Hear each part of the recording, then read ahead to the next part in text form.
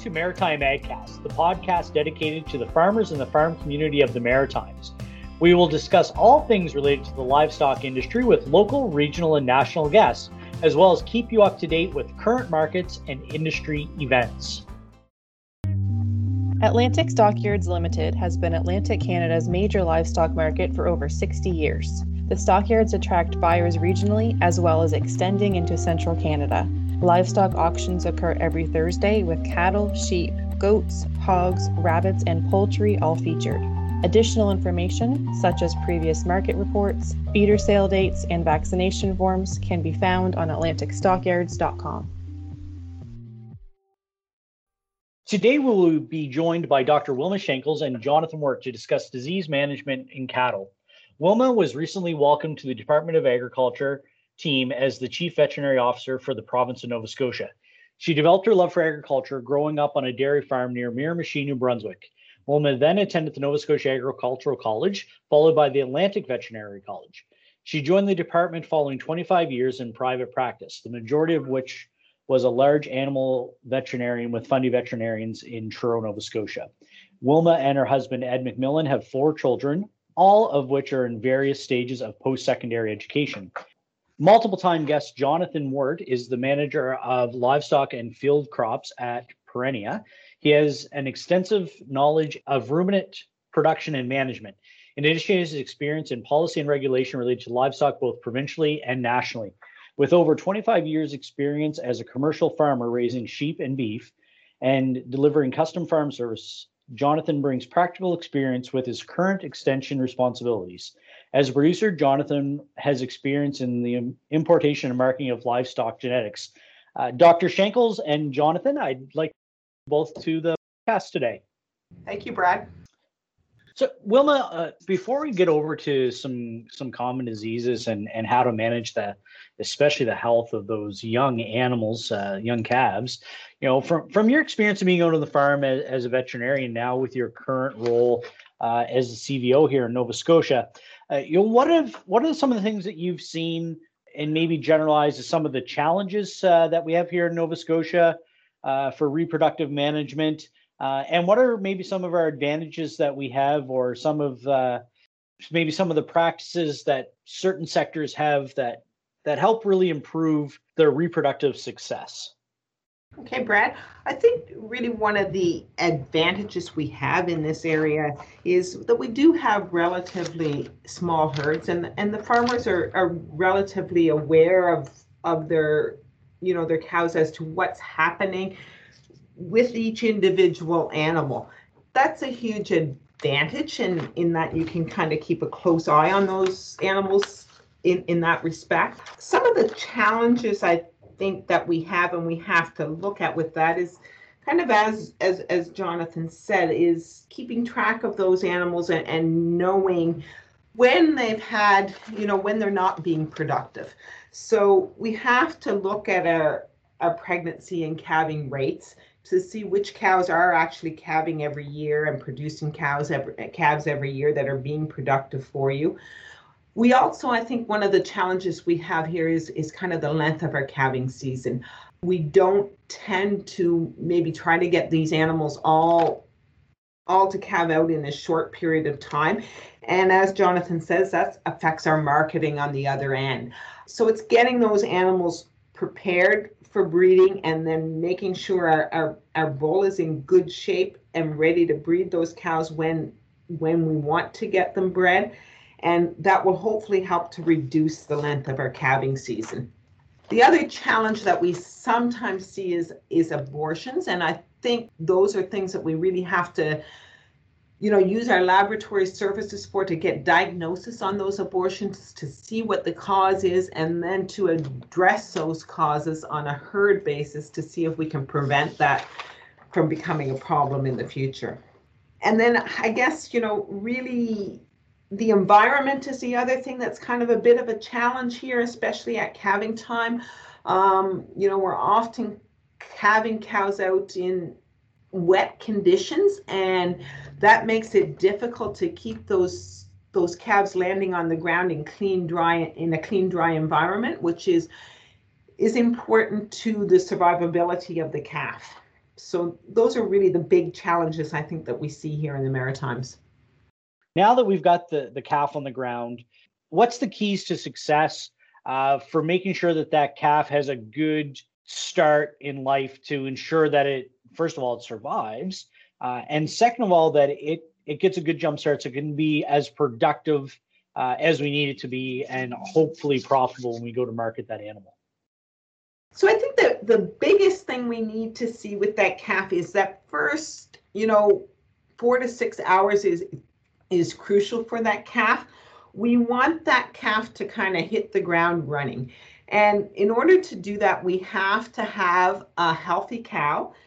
We have to have a healthy calving. So any calf that, is born to a cow that has a difficult time calving, that's going to compromise the calf and reduce the health outcomes for that calf.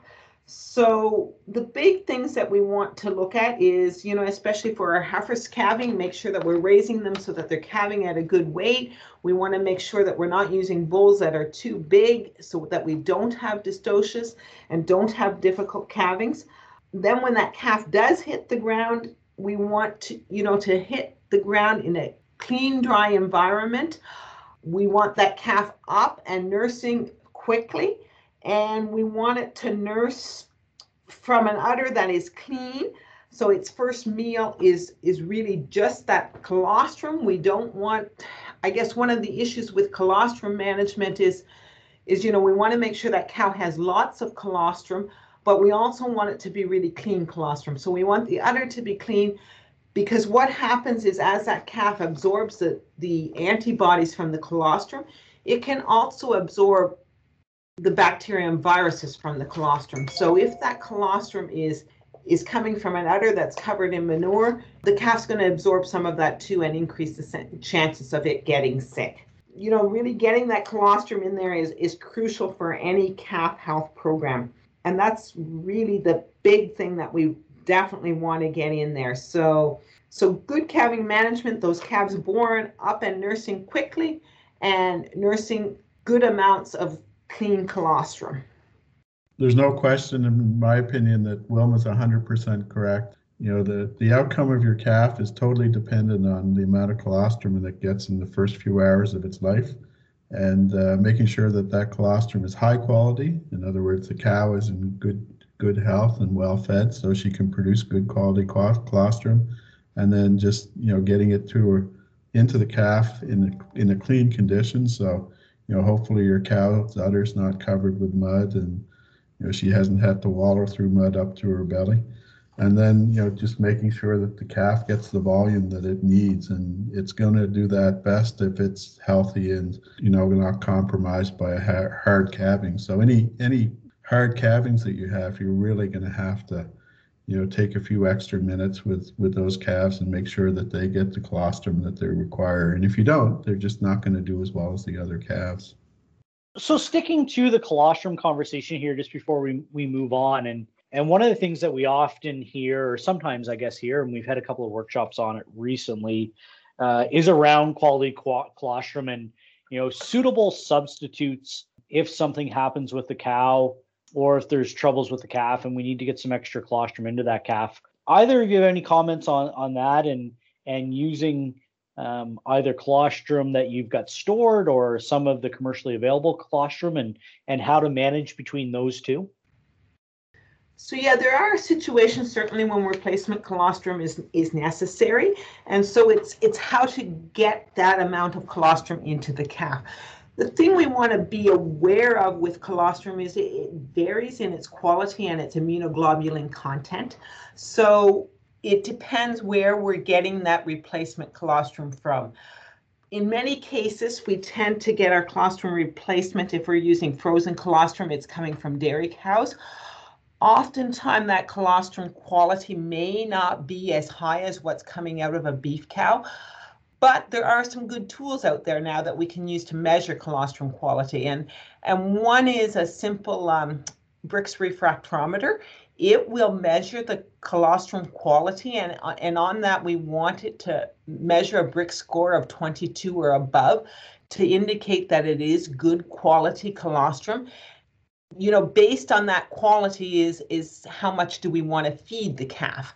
So if you've got good quality colostrum that's above 22 and a Brix refractometer, you can feed about 4 liters of colostrum to that calf within the first 6 hours, and that will probably give it pretty good immunity.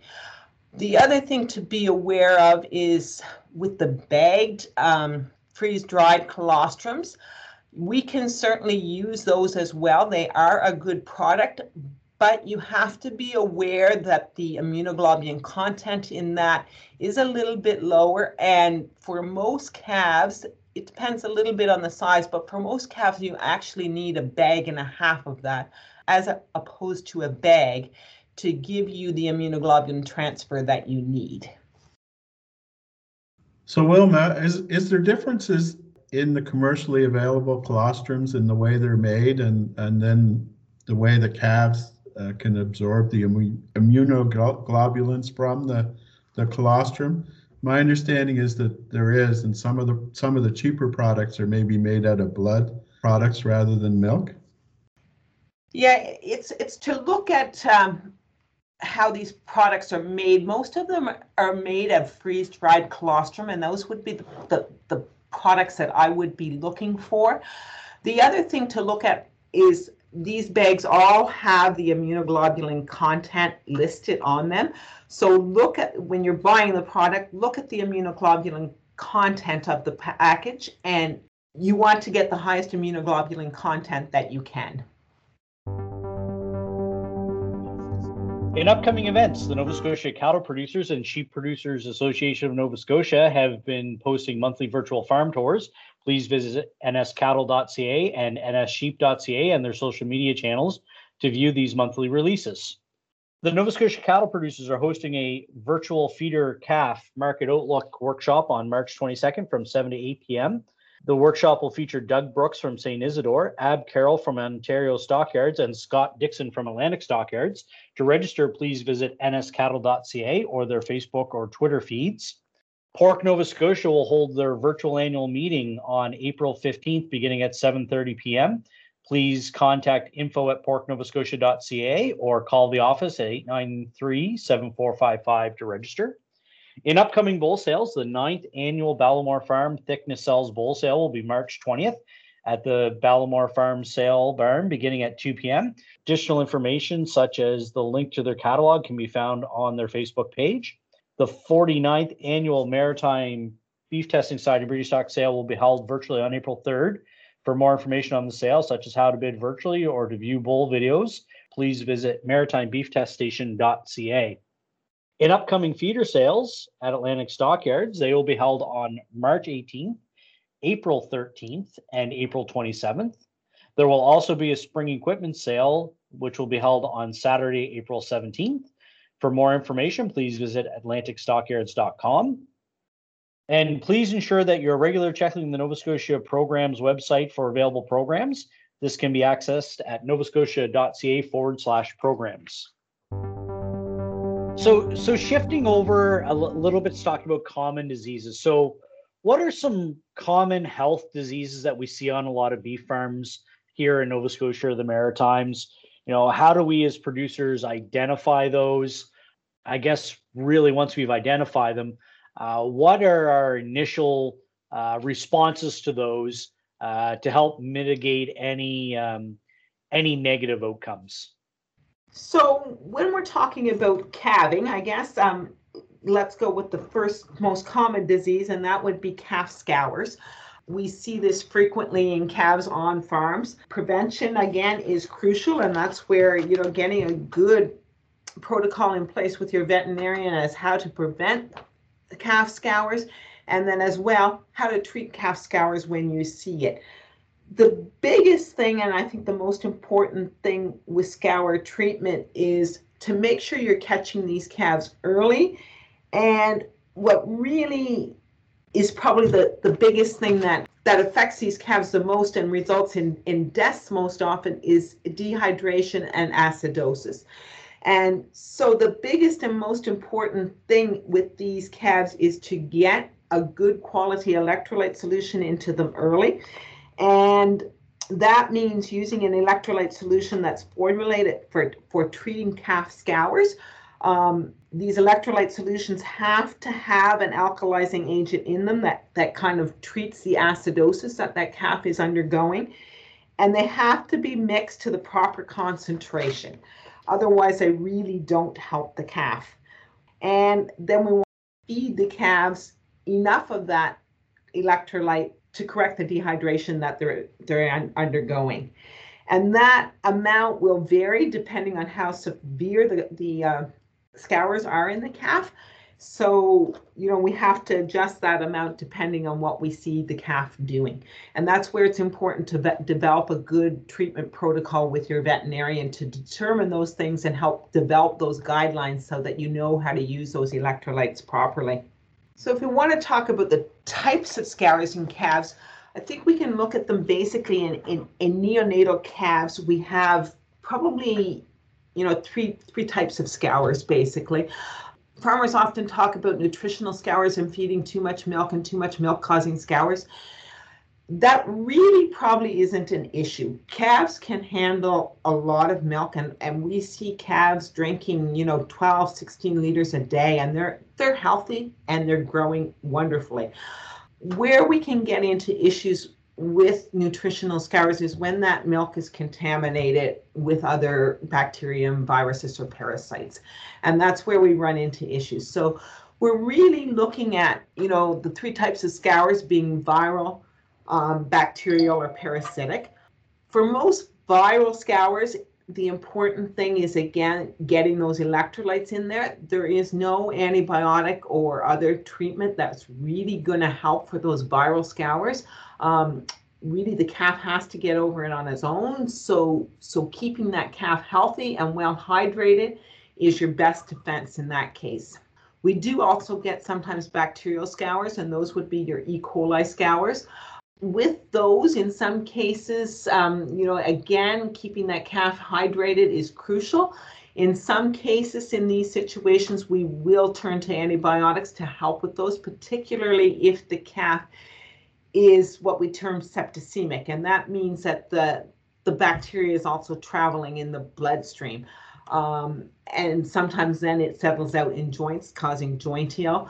Those are the calves that we do really want to treat with antibiotics. The other type of scours would be our parasitic scours, and in this case, I'm thinking particularly in young calves of Cryptosporidia, which is a fecal oral parasite.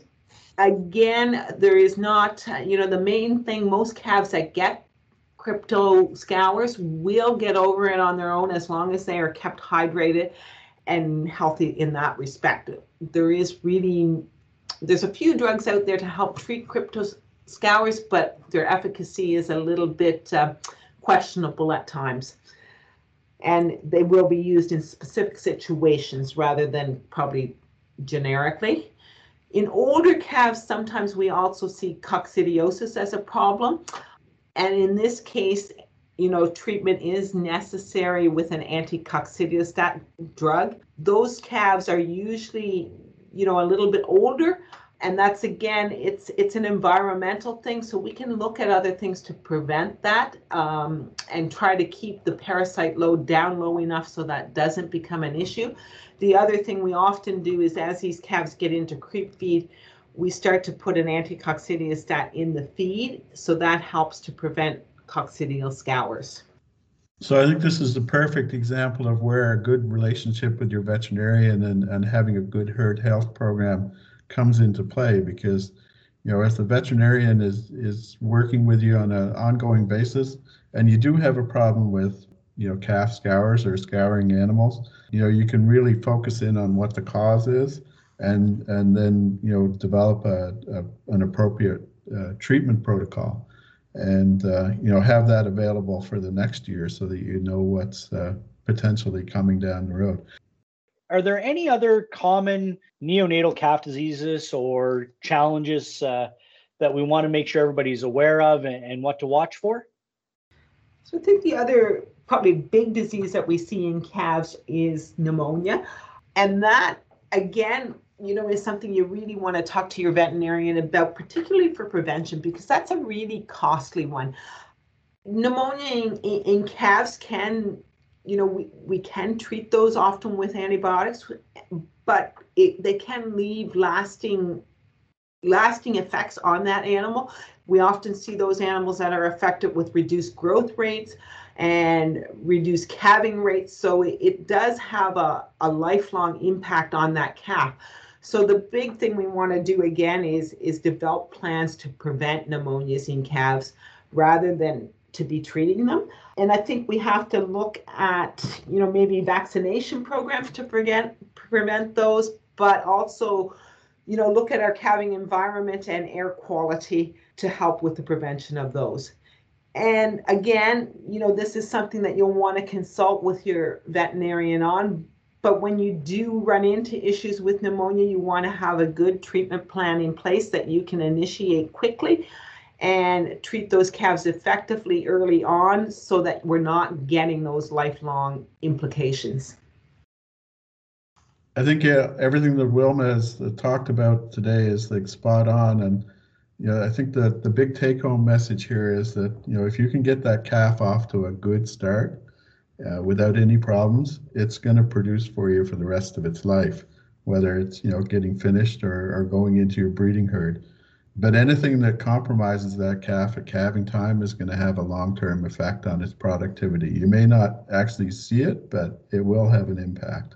Doing everything right, building up to calving time, and then making sure that everything at calving time you do is to maintain the health of those calves is really going to dictate the positive outcome that you want to see in your calves moving down the road and going to market. So it's being prepared and working with your veterinarian, developing a good herd health program is critical to successful production of whether it's calves or lambs or any kind of animal.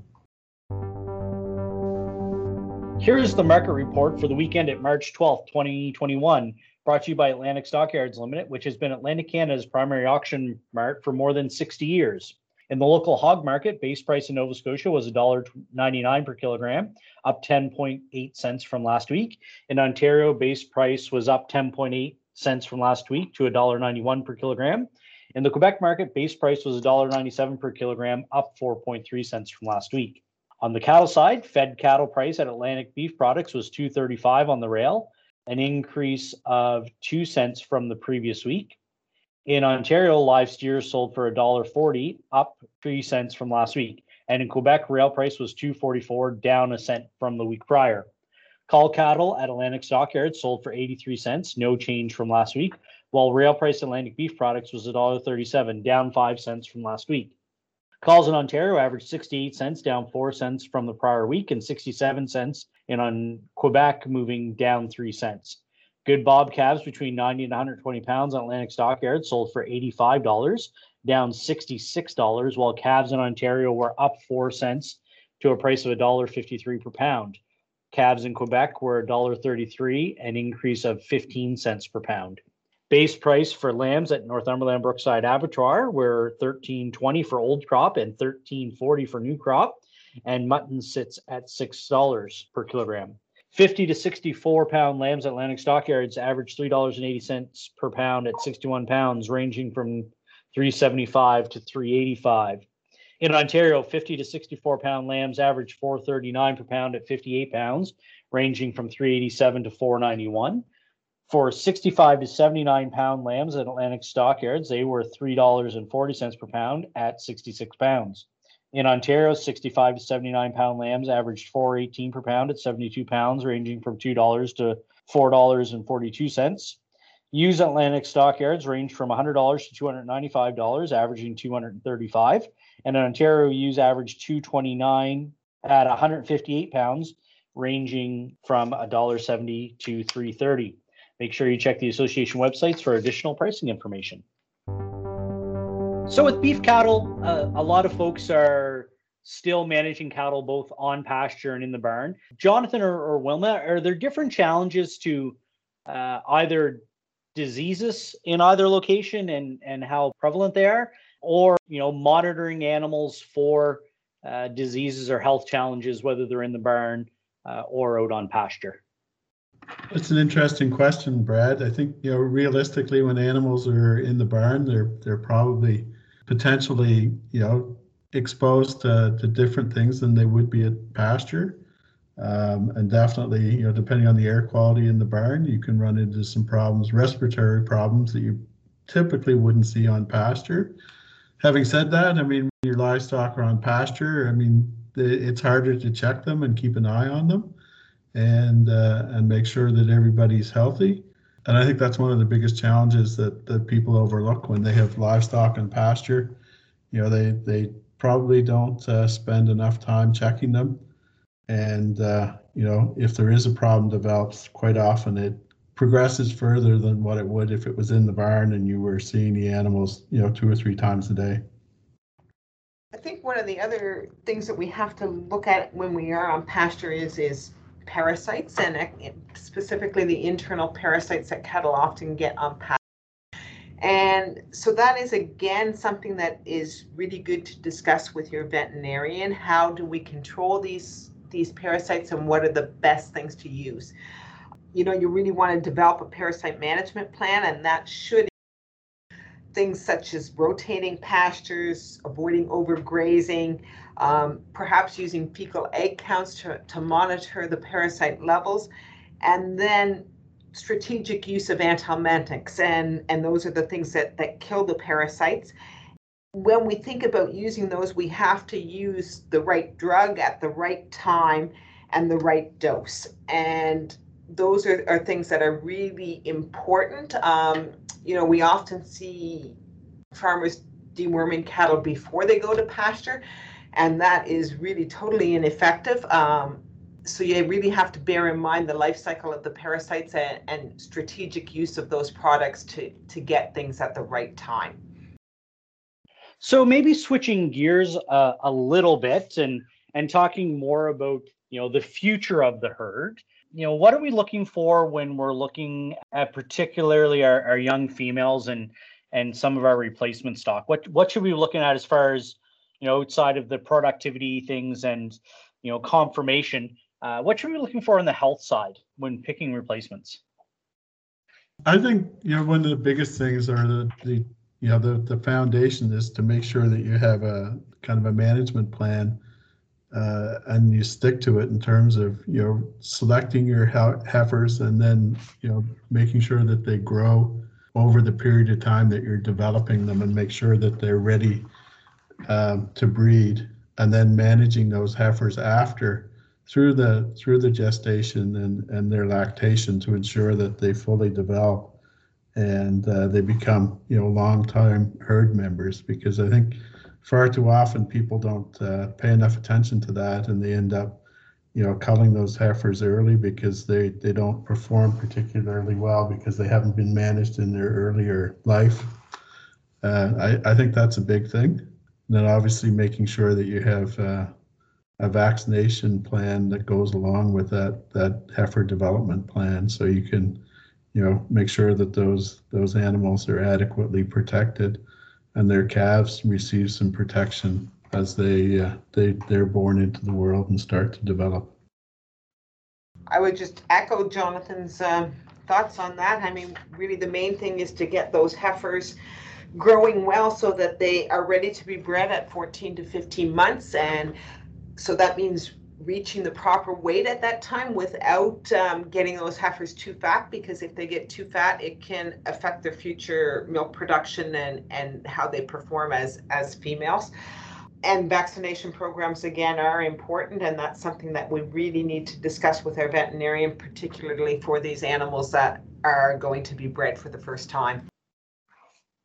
So now that we've got these young cows in our brood herd, how do we make sure that they do live long, productive lives and produce calves on an annual basis that we can send off to market with good weaning weights and can be profitable for us? I think the key there is to make sure that you pay attention to your feeding program and your management program for all of your cows. and recognize that there's different stages in production all the way through their life cycle. So you have to adjust your feeding to meet those production stages in the life cycle of the cow and her growth period from heifer, from calf to heifer through a mature cow and then into older ages, and recognize that all of those stages have different requirements, and that in order to maintain their health, you need to make sure that they get their nutritional requirements are met. And then in addition to that, as Wilma has just said, I really believe that a good vaccination program is a key to ensuring some longevity in your herd as well, and that requires, with the myriad of different vaccines that are available today, I think really that does require a good relationship with your veterinarian and consultation with the veterinarian to make sure that you're using the best combination of products that you can. The other thing I think is really key, and it goes back to nutrition, is making sure that you actually get the adequate minerals and vitamins into the cows that they need. They can be pretty resistant, and you can get away with being slack on it. But I think one of the key things that makes a difference between a really good beef herd or flock of sheep and one that's just kind of average is the attention that people pay to nutrition and particularly mineral and vitamins. And I think there's a few diseases that we need to look at in the longevity of the herd, because they can have a lasting impact on your herd. We really want to look at, the number of cows that are leaving your herd on an annual basis, and those leaving for chronic diseases should be less than 10% of your herd.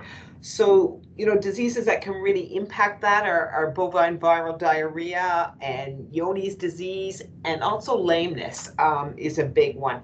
So we do want to be looking at controlling those issues within our herds, and there are again various methods such as vaccination, disease control protocols that you need to discuss with your veterinarian to get those things under control in your herd. One of the things we talked a little bit about in a previous episode is biosecurity and preventing those diseases from coming on the farm, rather than having to manage them once they're there. What's the importance of a biosecurity program, and what are the very basics that you should be considering when introducing a biosecurity or evaluating your current biosecurity plan on your farm? So really, I think we have to think of the components of a biosecurity plan. And so there's really three basic components. And one is we're trying to prevent the introduction of infectious diseases to your farm. We're also trying to prevent the spread of diseases on your farm and preventing the export of these diseases off your farm, especially if they have an adverse effect on the economy, the environment, or human health. So those are really the three pillars of a biosecurity program, and that's what we're trying to accomplish with them. And I think that the big thing is to know what you have on your farm, what diseases are present there, and to prevent introducing new ones to your farm. So that means buy cattle from known sources, preferably few sources, and introducing them, quarantining them for a while when you're introducing them so you're not bringing new things in. And then it's again looking at vaccination programs to protect your herd from things you might bring in or to reduce the spread of things within your herd. And that's really the big important things is to kind of know diseases, what are there and what's not there. And then there's also what introduces diseases to our farms. And the big thing I think is other cattle. People can also be a source, and so we typically don't think of having people, visitors on our farms, but really monitoring that as far as basically if they come with clean clothing, clean footwear, farm dedicated footwear that is unique to your farm, that's going to help curb the spread of diseases and introduction of diseases to your farm as well. And those are big pillars of any good biosecurity program. For anyone interested in finding out more about beef biosecurity, they can actually visit nscattle.ca/animal health, and there you'll find the Canadian Beef Cattle On-Farm Biosecurity Standard. And then, Jonathan, how do folks reach out to you at Perennia to find out more about biosecurity as well? Well, certainly we have some materials available on our website. So if you go to perennia.ca, you can find all kinds of information related to management and other agricultural topics, including biosecurity. I think this wraps up our discussion with Dr. Wilma Shankles and Jonathan Wirt around beef herd health. I want to thank you both very much for joining me today. As always, it's great speaking with you and gathering your knowledge and sharing it with as many folks as we can. And I look forward to talking to you on a future episode, whether it's related to cattle or another species. Thanks, Brad. It's a pleasure to join you. Thank you, Brad. You hear Dr. Wilma Shankles and Jonathan Wirt in an earlier episode discussing the importance of having a vet-client-patient relationship, as well as outlining Nova Scotia's herd health and flock health programs. Please check out Maritime AgCast Episode 9, BCPR and Herd Health Program. Don't want to miss any future episodes? Subscribe to a Maritime AgCast today through Anchor, Apple Podcasts, Google Podcasts, Spotify, or your other favorite podcast platform. This concludes another episode of Maritime AgCast. We would like to thank our producer, the Agri-Commodity Management Association, Director Ashley, as well as Matt Widehour and Micah Dahl-Anderson of archesaudio.com for providing the music you heard during this episode. Until next time, happy farming and keep feeding the Maritimes.